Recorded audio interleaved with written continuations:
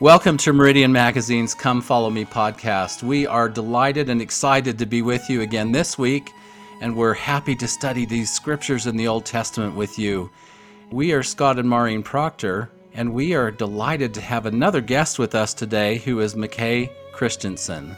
And McKay, in his professional career, has served as Managing Director of External Relations at BYU, Management Strategy Instructor at the BYU Marriott School of Business, President of a large global consumer products company, and leadership roles with Fortune 500 companies. McKay has also served as an adjunct professor at Xavier University and Idaho State University, and he has an MBA and a PhD in education. So welcome, McKay. We're so glad to have you here. Thank you, Scott and Maureen. I'll tell you that for me, this is quite a privilege because my family and I are dedicated weekly listeners to your podcast. I learn every week from you, and I want to thank you for your insights and your commitment. This takes a lot of time, and you're sharing so much with so many people. So thank you for all you do on this podcast. Well, and McKay, you know what you're saying because you do a podcast called Open Your Eyes, and you've done about 60 of them now, and I know you know what it takes to put these things together. It's a major responsibility. And we have to say, too, that McKay's wife, Jennifer, is our Ward Relief Society president, and we love her and we love McKay. So that's exciting. Now, we're in 2 Kings chapter 2 through 7 this week, but as we look in chapter 2, there's this amazing scene that I've always loved. Elisha and Elijah are going together, and they come to the river Jordan, and Elijah takes out his mantle, and he smites the waters there, and they part hither and thither, as it says in the scriptures, and they go across the Jordan River on dry ground. And this is a type. It just seems to be this constant reminder that God is with them, that they are again going through this same process that they saw as they came out of Egypt, and they're going across to the other side. They're going from west to east, and as they get to the other side, Elijah is going to leave Elisha, and Elisha is very concerned about this because Elijah has been this mighty prophet. He's the one that was up on Mount Carmel that battled the battle of the gods, if you will, on the top of Mount Carmel. And of course, the God of Israel showed his power, and all the wicked priests of Baal were killed. And it was quite a scene, and many other things, of course. But now the mantle is going to go from Elijah to Elisha. And as Elijah is taken up in a chariot of fire, and we're in verse 11 of 2 Kings 2, there's this chariot of fire and horses of fire, and Elijah parts in a whirlwind into heaven. And when Elisha saw it, he cried, my father, the chariot of Israel and the horsemen thereof. And he saw him no more. And the mantle then fell upon Elisha. And I think that was a hard moment for Elisha. But then he goes back to the river, and he touches the river with that mantle, and the waters again part, and he goes across on dry ground. But there is something in this that we need to pay attention to about this mantle. Yeah, McKay, what's so important about a mantle? Well, I wonder if a mantle is literal, meaning does the mantle literally fall on a prophet or on someone who receives a calling? I will tell you, I think so. I think a mantle is more than just, hey, I was called. A mantle is a spiritual manifestation that this person is to serve for a season in this calling. You know, shortly after President Hinckley's death, Bruce Hafen said of him, he made it easy to follow the prophet. And I feel the same about Russell M. Nelson. I know he's called of God. I've felt personally and seen the mantle settle on him. I think he's mindful of us in a new way because of that mantle. And I love his temperament. I value his insights because he's, of course, smart and capable, but he seeks to know the will of God, and I trust in that mantle. And I think that's what we've got to do. We've got to trust in the mantle, because there's something that happens, I think, when you decide to follow and trust the mantle. I think miracles start to happen in your life. And I think that's what we saw with Elisha, is once the mantle settled and people started to trust in that mantle, we're going to see and read of the miracles that started to happen because of it. And I especially saw this in studying the history of the church, that amazing day, August the 8th of 1844, when Brigham Young got up, and there were others there who were kind of tendering for the mantle, if you will, of the presidency of the church. And there was Sidney Rigdon, who gave a fiery, long speech, and William Smith was there, and there were others who were concerned about where the leadership of the church would go. And as Brigham Young stood up and gave a simple talk, the mantle fell upon him. In fact, it came in such a marvelous way because he actually had the voice of Joseph Smith. And some people even said he looked like the prophet Joseph Smith. But we have over 100 journal accounts. Now, as a historian, we look for at least 2 or 3 accounts to give us veracity of an event. We have 105 accounts that we've found so far of this event, and people describe it in marvelous ways. They saw the mantle fall upon Brigham Young, and that was an incredible experience. When I was a young man, I was excited to go to priesthood conference for the first time when I was ordained a deacon. And I got to go to the old tabernacle. And beforehand, I kept saying to myself, I wonder how I will feel when I see the prophet in person for the first time. And I remember we sat on the balcony overlooking right above the podium area. And as priesthood conference was about to start, President Kimball and the other brethren walked on to the podium platform there in the tabernacle. And I remember seeing President Kimball, and I remember the Spirit telling me that he was a prophet. I knew from that point forward that he had the mantle. And I think that's available to all of us, to know that we have a prophet that we can follow and to trust in the mantle. And Maureen and McKay, I just have to say one more thing about this mantle. It was very poignant for us all back, those of us who were alive then, but back in December of 1973, President Harold B. Lee, everyone thought he was going to be the prophet for a long time because he was born in 1899 on March the 28th, and he was young and vibrant, it seemed like, in those days. And on Christmas Day of 73, he celebrated Christmas with his family and everything was going well. But on the 26th of December, all of a sudden he became very ill, and he was taken to the hospital, and he became unconscious.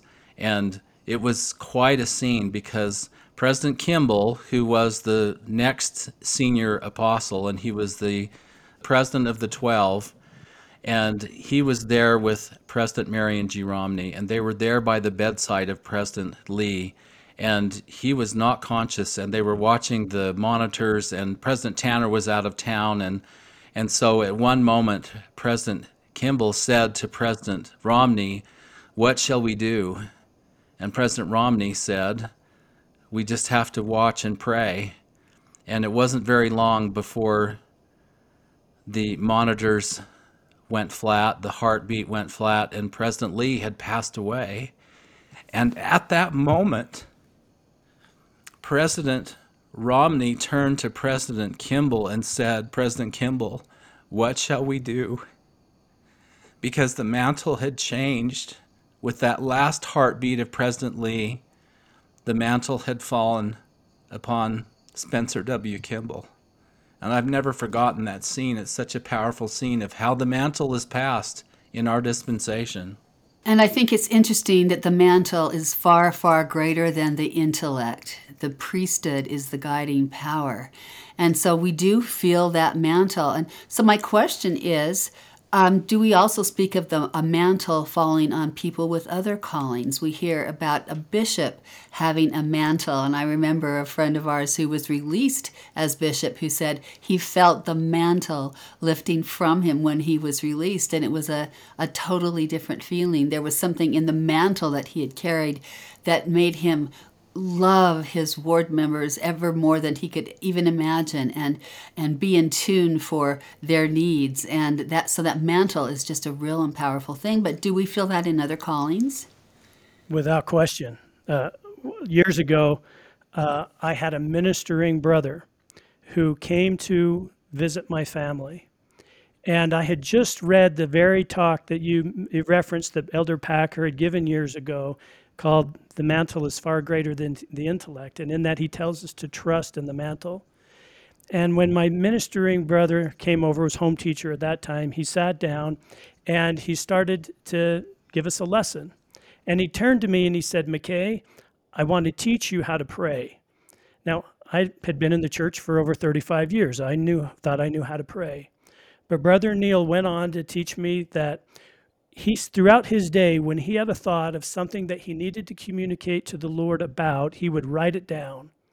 And throughout the day, he would collect his thoughts so that when he kneeled down in the evening to give his evening prayers, he had notes to refer to if needs be, but he had a collection of thoughts.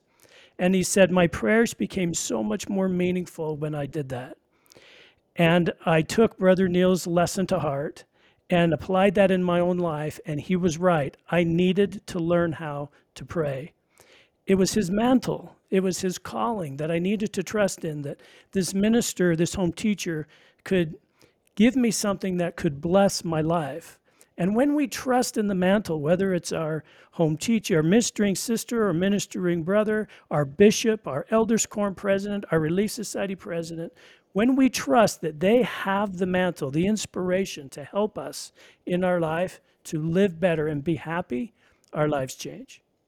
I love that example, and it reminds me, we have a very dear friend who was our home teacher for many years in Virginia, and he talked to me often. His name is Clint Todd, and he talked to me often about, I feel the mantle of my responsibility of being your home teacher, or now it would be called your ministering brother.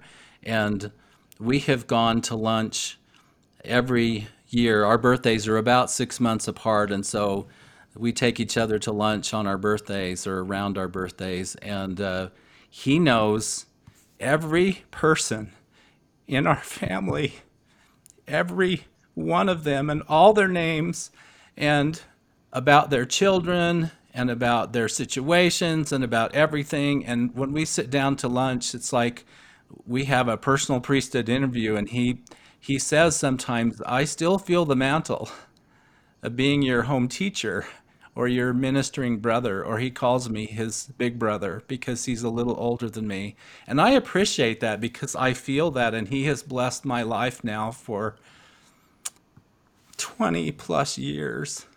And that is a great blessing in my life.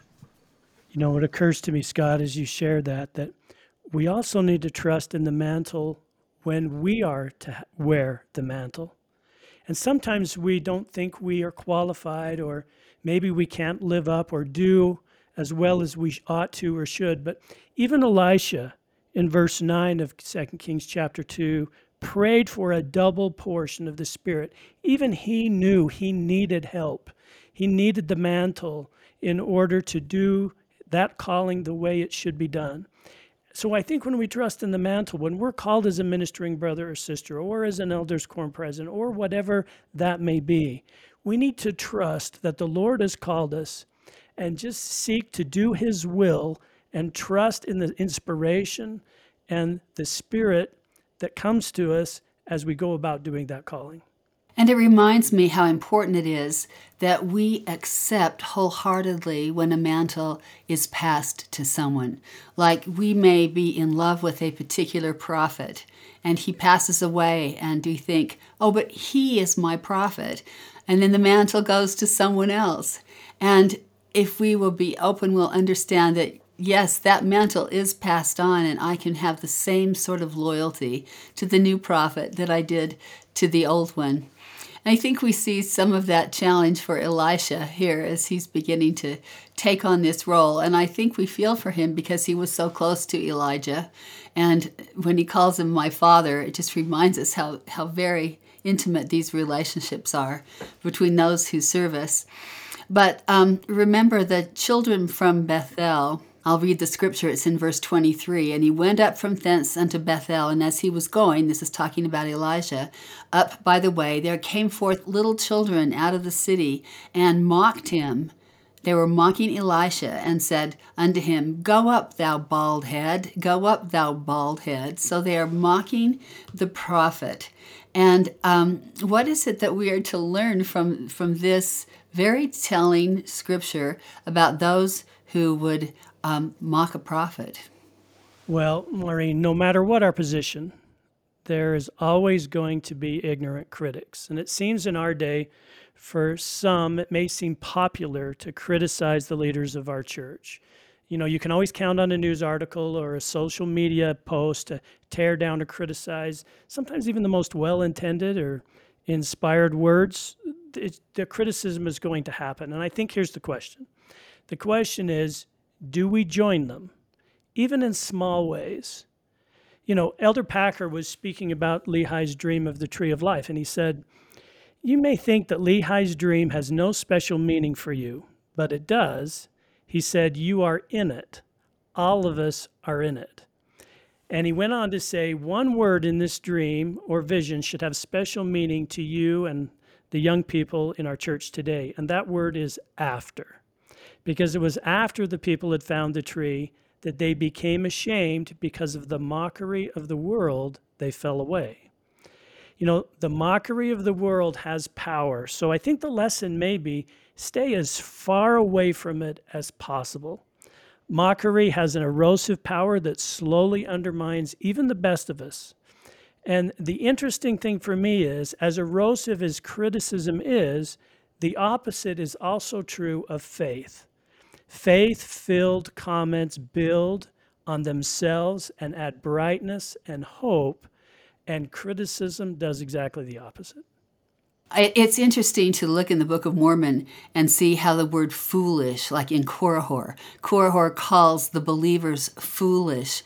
And, you know, he's mocking them. And so that is one of the keys that the adversary uses to make us feel small and unworthy and that we shouldn't follow the prophet. We should follow the ways of the world. Even in Lehi's dream, they're mocking from the great and spacious building those who are making their way to the tree of life. So it's a powerful thing to be mocked, and sometimes it becomes very popular to criticize the prophet and the prophets, the brethren, as if they are old men who could lead us astray because they don't really understand our times or something. And I just want to weep when I hear that, because they are in fact the last safe place. With all the voices we have out there that are claiming that they are truth or claiming that there is no truth, that would knock the foundations, the very foundations of people's souls, and you can see it happening all around us. We have this steady voice from the prophets that we can trust. And if we'll trust and not reserve and say, well, I'll trust this part because it pleases me and not this part because I have questions. If we'll just wholeheartedly say, you have the mantle and I trust that, we can just be so much more at peace in our lives. And I'm so glad, Maureen and McKay, that years ago when we set up the guidelines and standards for Meridian magazine before we even went online, that one of the things that we said is that we would never ever criticize the prophet or stand on a different side than the prophet, and we've never strayed from that. And we really didn't know where Meridian was going to go. We didn't know that over time we would speak to millions of people every year, and we're so grateful that that is what we've chosen, because there is some power in this. There is something that comes to your hearts when you stay that course, that you are absolutely on the side of the prophet in his thinking and his teachings and his revelations, and not just the prophet, not just President Russell M. Nelson currently, but all of the living prophets and apostles that we sustain as prophets, seers, and revelators. I'm quite a fan of Dwayne Boyce's work on talking about the prophets, and he wrote this in an article on Meridian. He said, "There is a vast difference that exists between our perspectives and those of God. God perceives not only every thought and intent of every person's heart, but also foresees the eternal consequences of every person's choices, and not only the consequences of such choices for themselves, but also for all others who are affected by them. Here is a being of perfect holiness. He has no moral flaws, no selfish motivations. He wants only what is right and pure, and his love for us is perfect and unending. Not incidentally, his divine purpose is to help each of us become as he is." And then he said, "It's hard to imagine how mortals could be less like God in these respects. Our natural condition limits our perspectives, subjects us to constant battle with our selfish impulses, taints our love, and bends our purposes toward destructive ends. We are perfect at nothing. And so the Lord has sent us prophets to help us because we live in such a small, confined self. And we wouldn't be able to know the truth so clearly if we didn't have prophets. So, of course, we want to follow them as truly the last safe place, as the place we can turn when all else is unsure and uncertain." It's such a great comment, Maureen. You know, the Japanese have a saying. It goes like this: a frog in a well cannot conceive of the ocean. And what you're saying is prophets have a view that we don't have. They can see what we don't see. They see the end from the beginning. And when we trust in the mantle, we gain a vision, a view that we otherwise wouldn't have in our own life.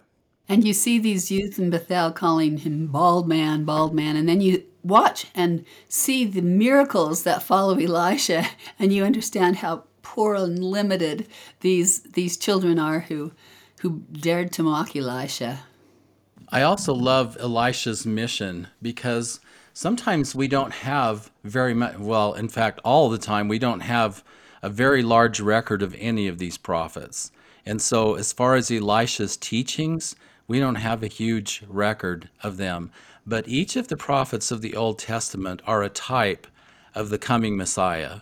Some part of their ministry is a type of the coming of Christ. And this particular prophet that we're talking about this week, Elisha, he performs some interesting miracles, including raising a child from the dead, feeding a multitude with a small quantity of food. Does that sound familiar in the Savior's ministry? Healing a leper, of course. And so we have some miracles in his ministry that really point us to the Savior, so that when we see the Savior's ministry, we can look back and say, well, Elisha was a prophet. And when we see Elisha's ministry, we look forward and say, he is the Messiah. So they tie together in a wonderful way that helps strengthen our testimony and our witness of them. I love the story of the woman who made room for Elisha in her home.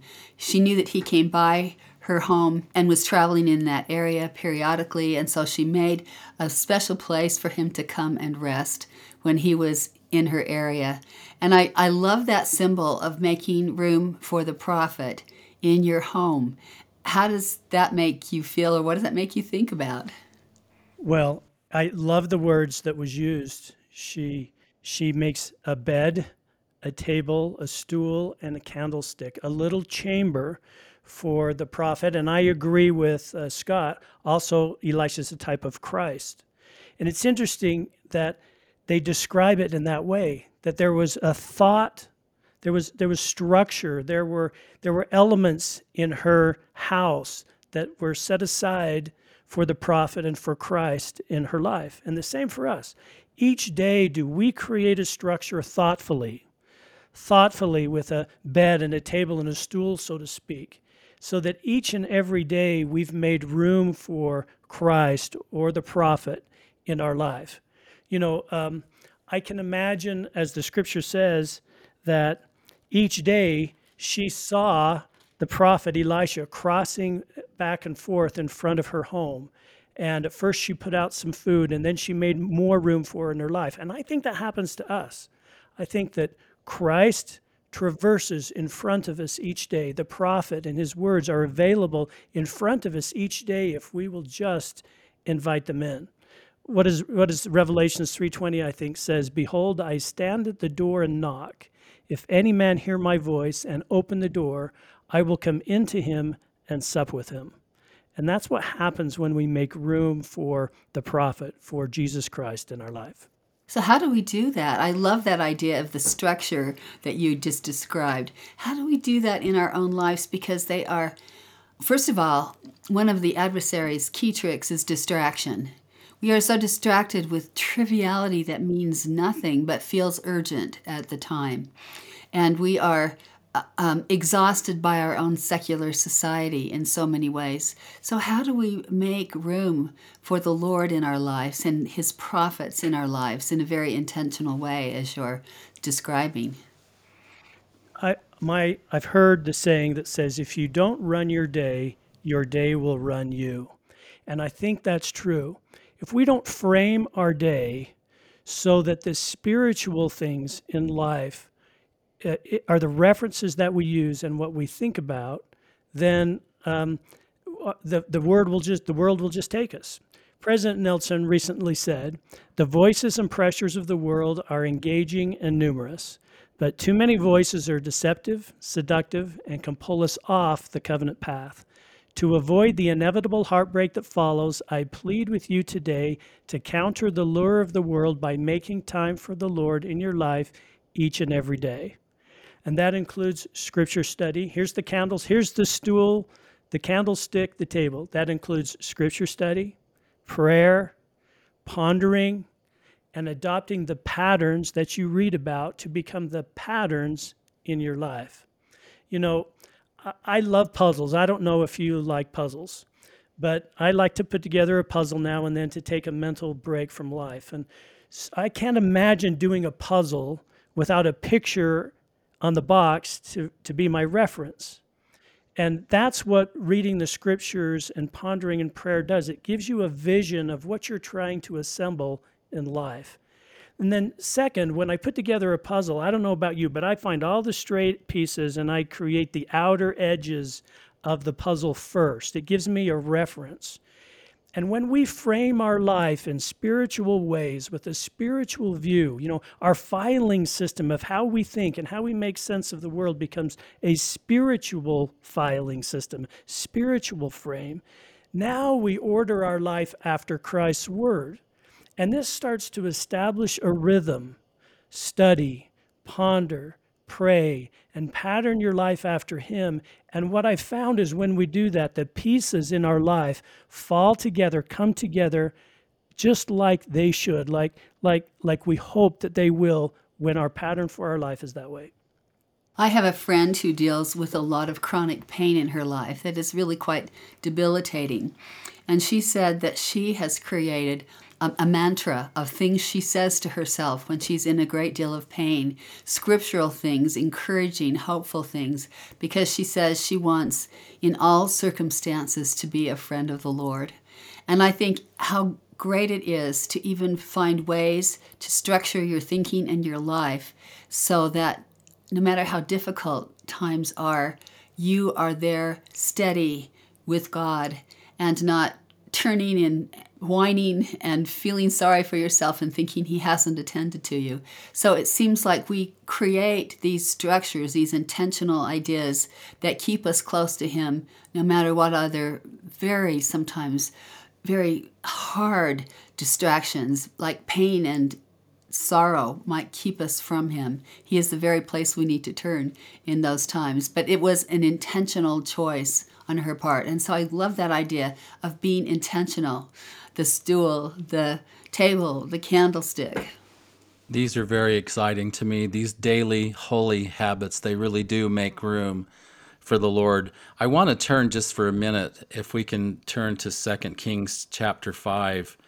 The very first verse, we go to a different story, but we mentioned this, that Elisha healed a leper. And I just want to look at this because in this very first verse, now Naaman, and you all know this already, but now Naaman, captain of the host of the king of Syria, there's already a big title. was a great man with his master, and honorable, because by him the Lord had given deliverance unto Syria. He was also a mighty man in valor. So all these things are describing Naaman. And then the very last 5 words, but he was a leper.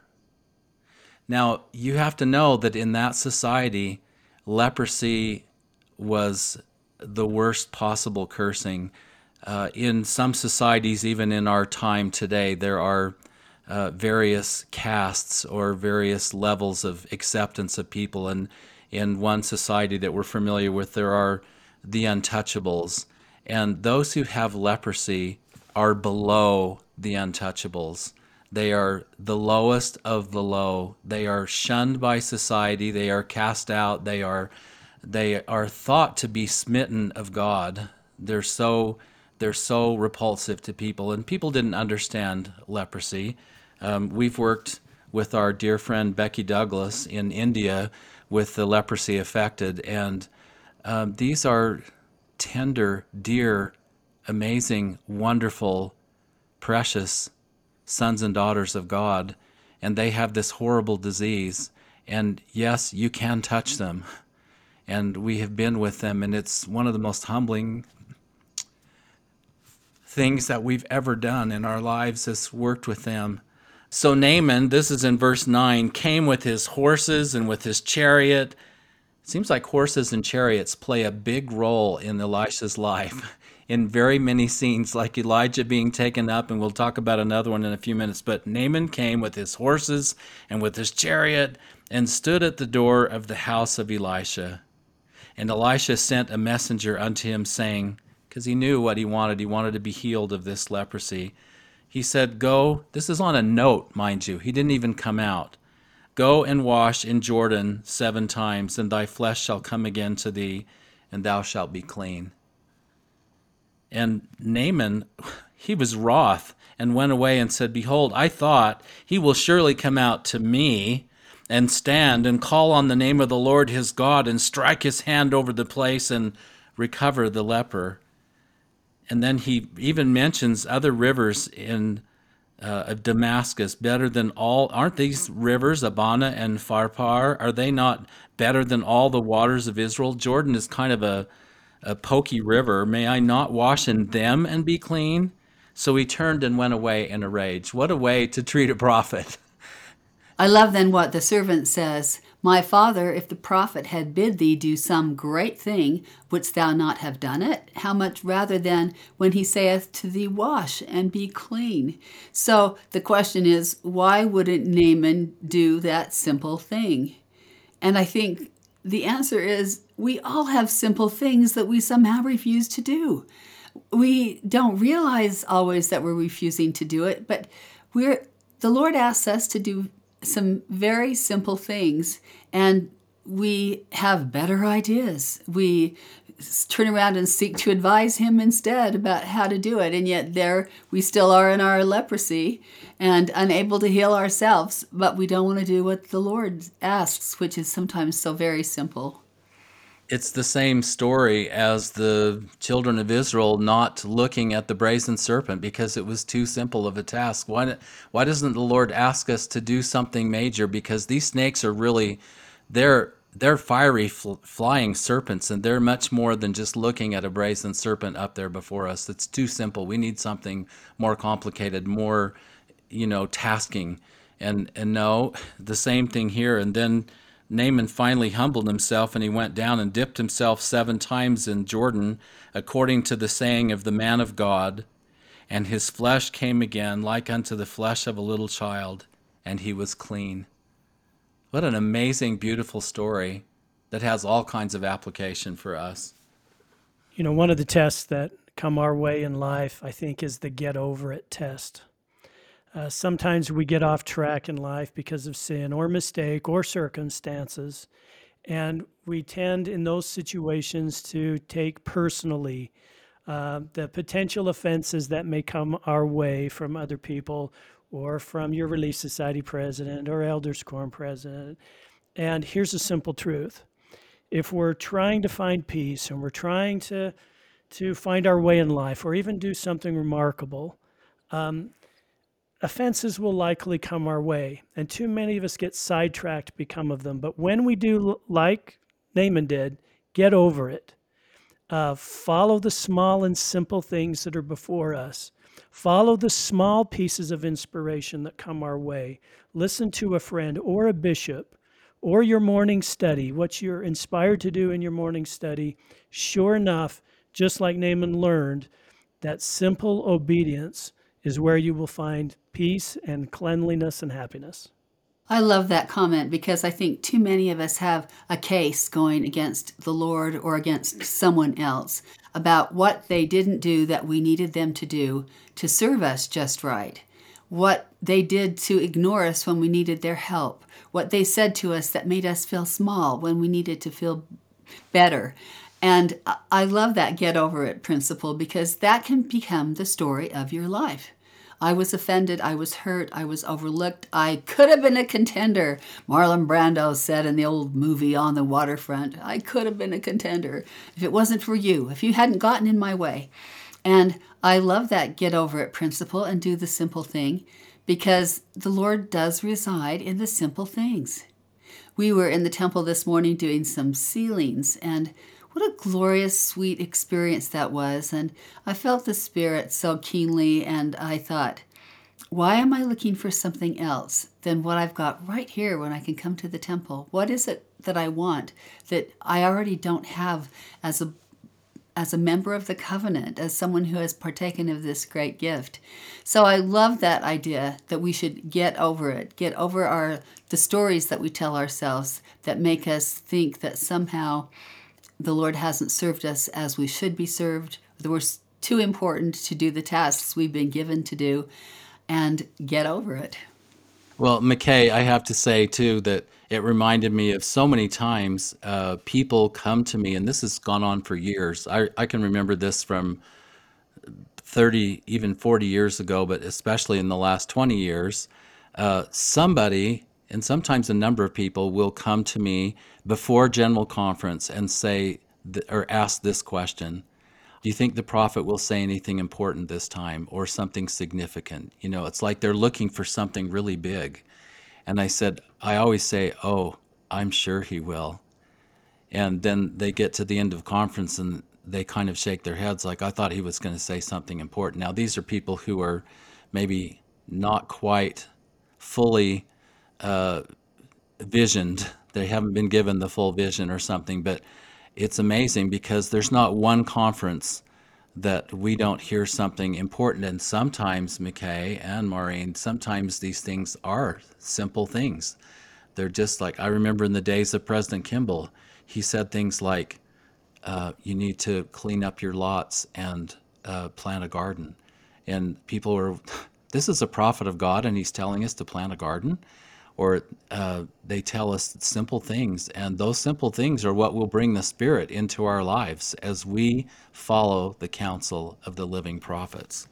It's like thinking, well, if I got called to walk to Jackson County, I'd be there. I'd do it. I'd be right there on that front wagon. But please don't ask me to minister to my sisters. The most powerful things that have come my way in life, yes, are from General Conference and from some of those teachings that we hear from our prophets, but some of the most powerful things have been in Elders Quorum. You know, sometimes Elders Quorum seems a little boring, and you're not really sure that you really want to go and sit through another lesson. But when you go with the mindset of small and simple things will yield miracles in my life, and you're listening in Elders Quorum for the small thing that may help you with what you're seeking. For the most part, I have found that revelation happens in those regular, mundane meetings and opportunities that we have in the church. That is so true. I can't tell you how many times that I've come away from that very setting you were just talking about, from Elders Quorum or even from a small meeting. Right now, I work in temple and family history with Maureen. She's also teaching gospel doctrine, which I love. And of course, McKay, we always loved your lessons as well. But just in the simple setting of our family history center, we sometimes bring the youth in there. and we'll talk to them for a few minutes. And what we do is we always have each one of them tell some story from their family history. And, at first they're kind of on the spot. They say, well, surely you know something from your background, maybe your grandparents or your great grandparents or an uncle or even your parents or something. And as soon as they start recounting some little story of faith or some little story of history, the Spirit comes. And then the next one starts and the next one. And by the time we've gotten through 9 of us or 10 of us, we're all in tears and we're all feeling the Spirit so strongly because this is part of our heritage and this is part of our faith and this is part of the simple things that absolutely bind us to the Lord God of Israel. Now, I think we can't not miss this wonderful chapter 6 because this is the time when Syria is warring against Israel. And the king of Israel comes to Elisha to get information on where they are, and he is able to give them information because of his Syriac abilities.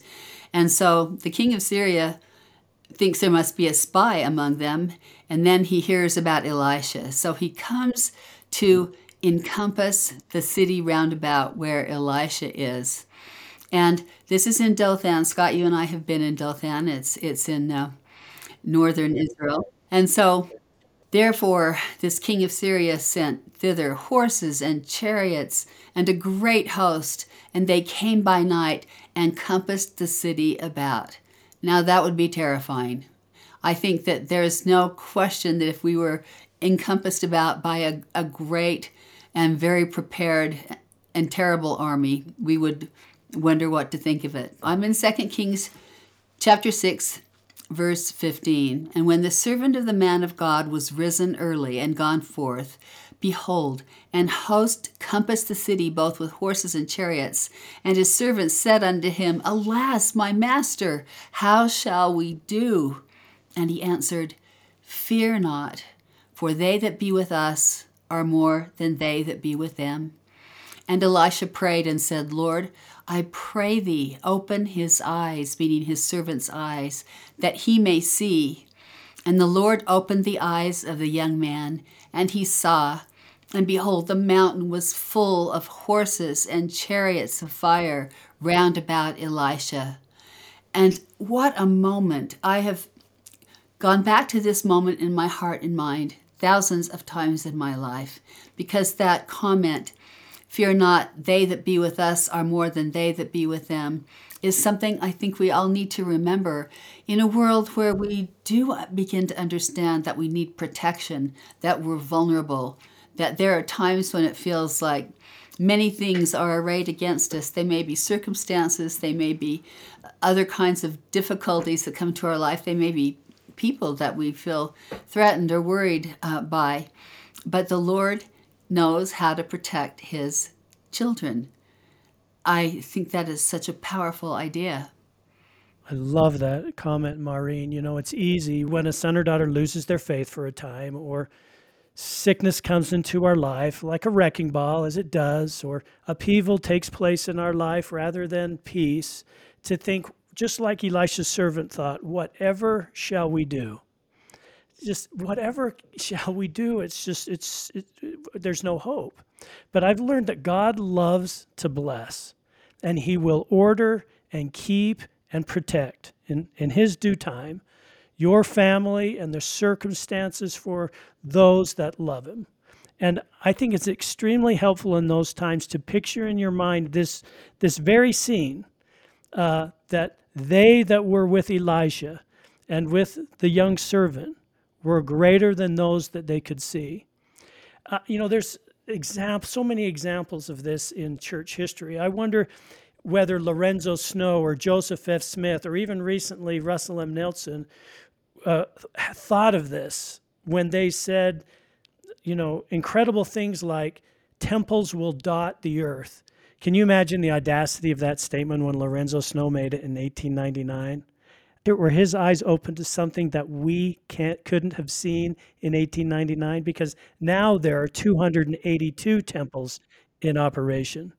And I expect in future years that very prophecy will come true, that temples will dot the earth. So prophets can see what we can't see, and we need to have faith that those that are with us are greater than those that are with them, so to speak.